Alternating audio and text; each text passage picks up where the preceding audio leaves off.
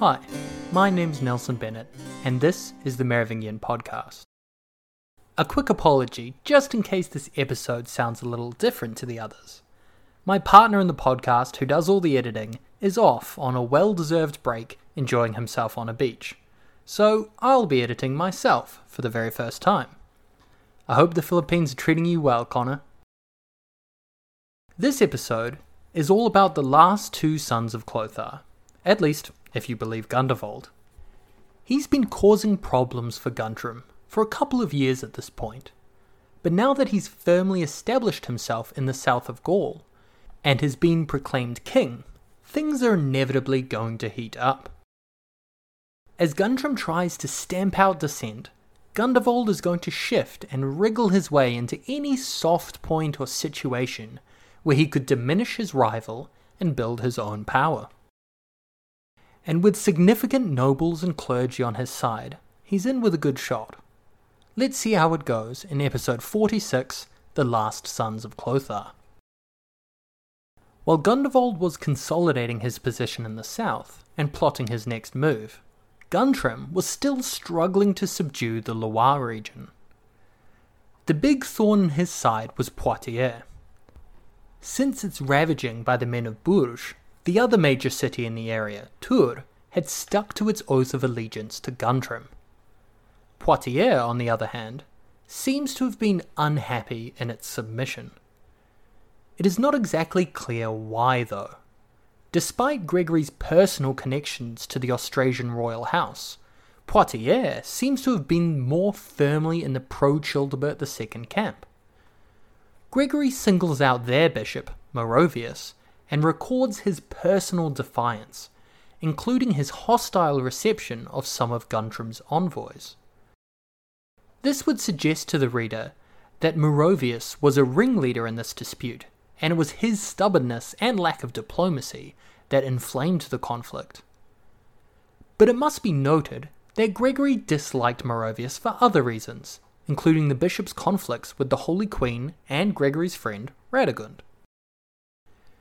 Putting the bishop front and centre may have been a reflection of the political reality in Poitiers. Gregory was certainly in a similar position in Tours, but it also may be a reflection of Gregory's personal bias against the bishop. Whatever the reason, when Guntram amassed a vast army and sent part of it to ensure Poitiers' submission, the city defied him once again. No one comes out of this situation looking great. Gregory notes that by defying the king, Poitiers was breaking its oath of loyalty to Guntram, less than a year after making it. On the other side, though, he also notes that the army sent by Guntram ravaged the countryside, which is mostly acceptable in Gregory's mind, but they also targeted churches, which is definitely not. After the troops had, quote, invaded the lands belonging to Poitiers, looted them, set light to the buildings and massacred the inhabitants, end quote, apparently several times over, the city finally capitulated and swore loyalty to Guntram once again. It's hard to see what the leading citizens of Poitiers were hoping to achieve by holding out, since we don't know much about what Childebert was doing. These actions in the Loire region, because the army also looted the lands around Tours despite their continued loyalty to Guntram, seem to be missing some kind of context. To make an educated guess, I would say that Childebert likely still had agents in the area who were making promises that he could not keep. Remember, his man Gerarik had promised to return with an army to oppose the forces of Guntram and defend Poitiers last time around. To us, this seems like an obvious lie. To do a thing like this would invite open war between Guntram and Childebert, something the younger king could not afford. But perhaps the people of the time felt differently. We must note our own perspective bias. Not only are we getting everything through Gregory's lens, but also we are modern observers looking back on events with at least some knowledge of how they worked out. A lot of rebellions look foolish throughout history, and certainly some were. But without an idea of the situation on the ground, we must be careful in our criticism of the decisions of these people. Besides Childebert, it is also possible the people of Poitiers thought of another saviour. Gregory records for us that Gundovald was thinking of moving to Poitiers, a move that would see him extending his power base from the south and deep into the heart of central Gaul. From there he could have threatened Guntram's shaky hold on Neustria and possibly linked up with Childebert. In fact, we get another hint about the odd relationship between Gundovald and Childebert, because while Childebert was nominally Guntram's heir and ally, Gundovald does not seem to be acting with those facts in mind. As the rebel king was kicking around in central Gaul, he apparently demanded an oath of allegiance from all of the cities in the area, but it came with an odd wrinkle.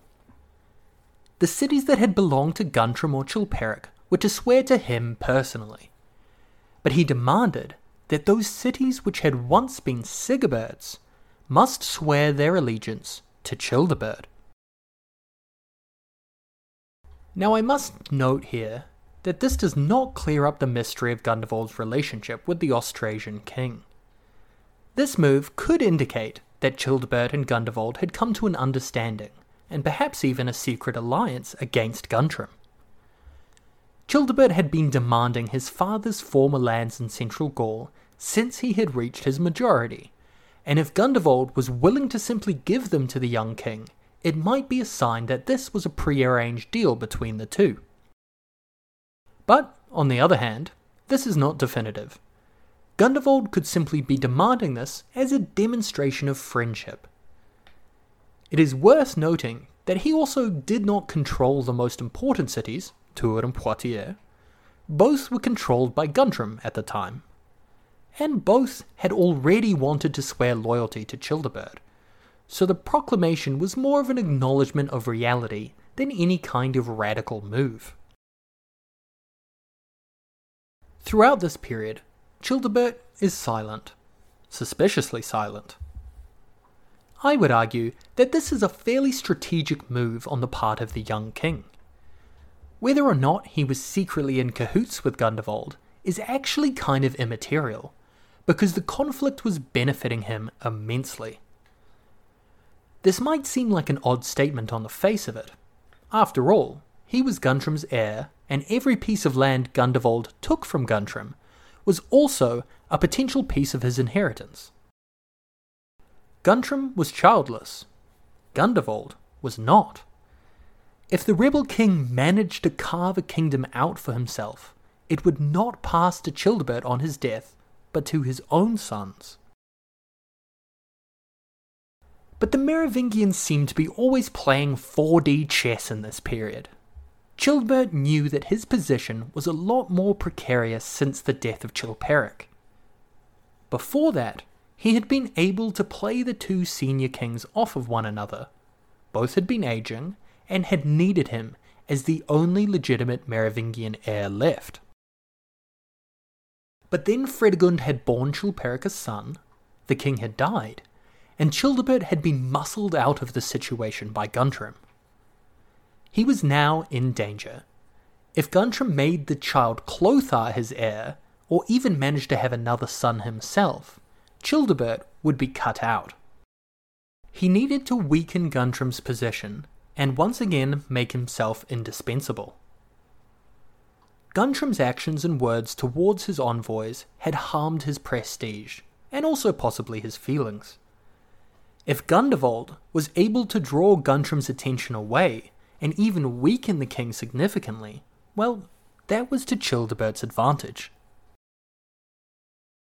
Plus, it must be noted that Guntram had already accused Childebert's men of helping Gundovald.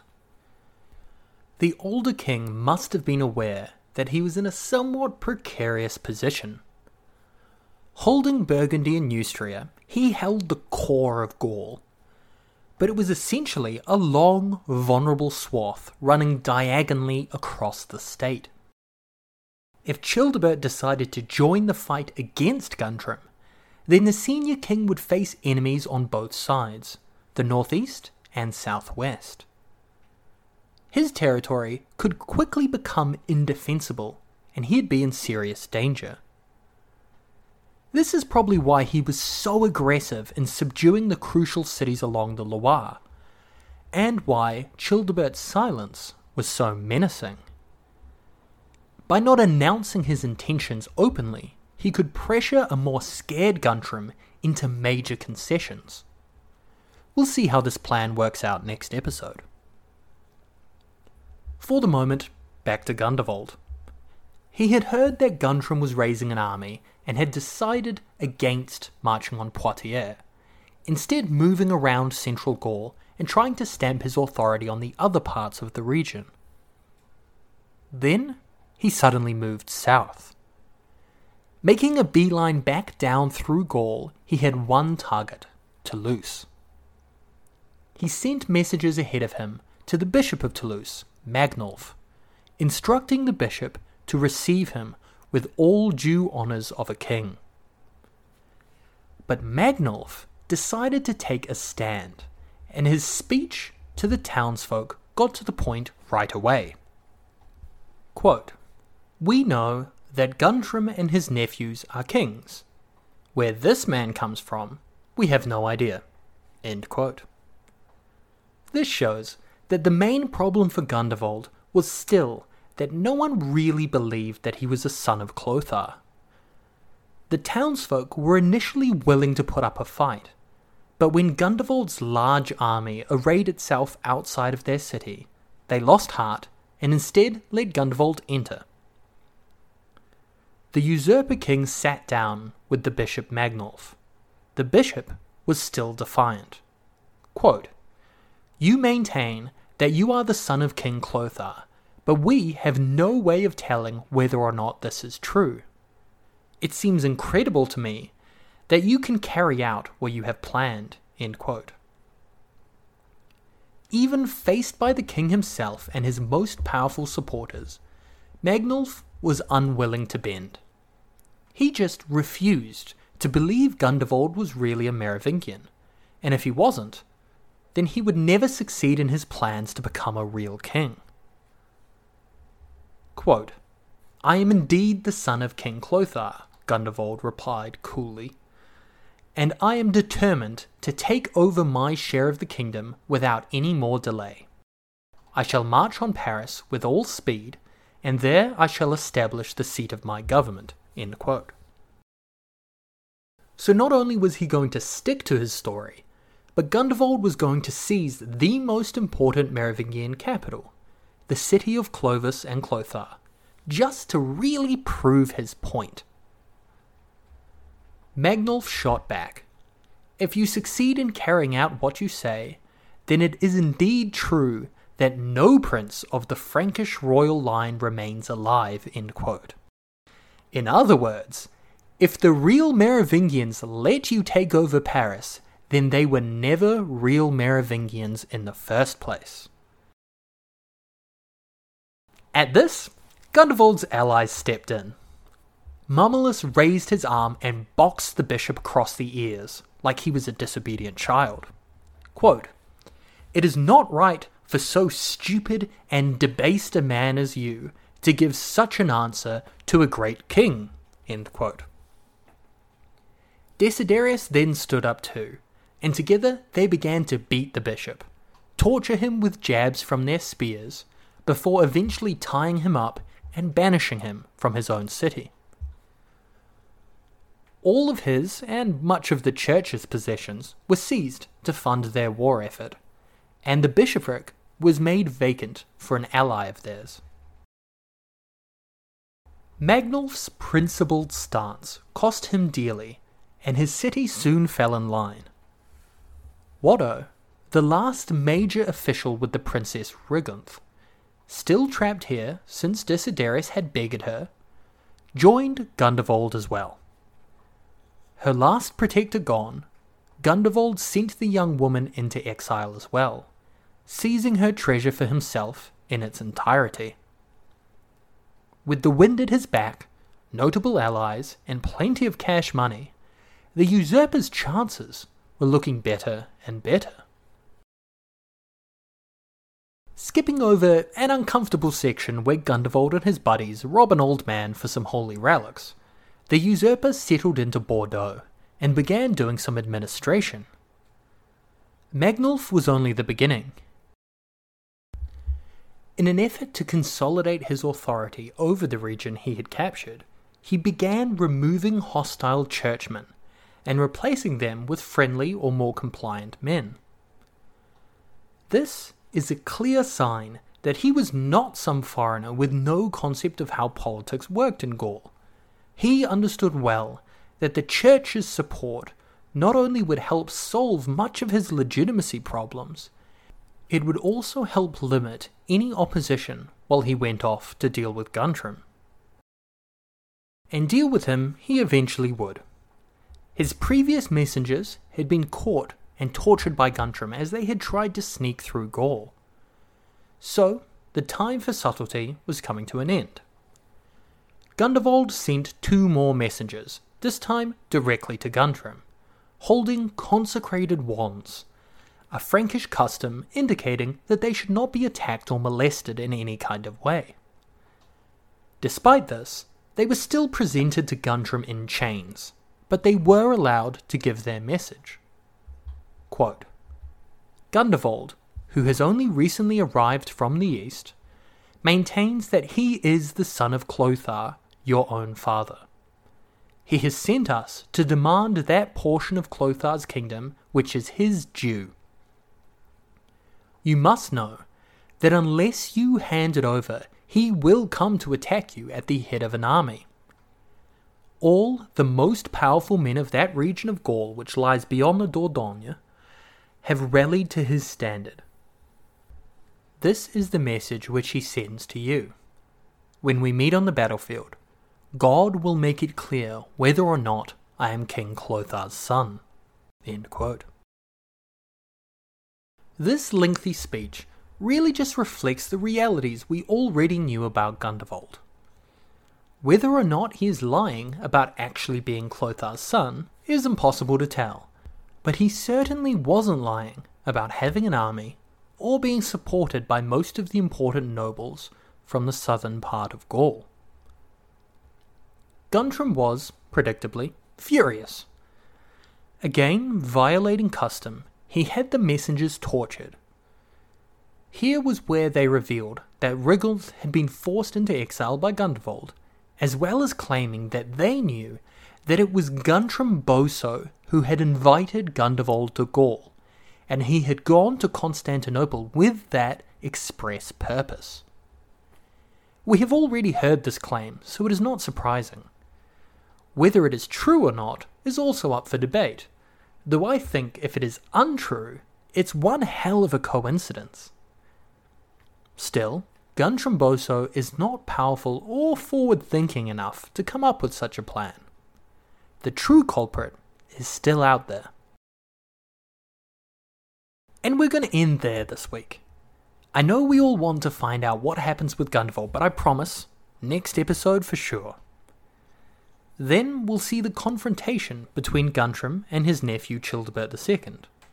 We'll see the confrontation between Gundovald and the forces of Guntram. And we'll see the confrontation between my burning need to explain absolutely everything and the time constraints I place on each episode. See you then.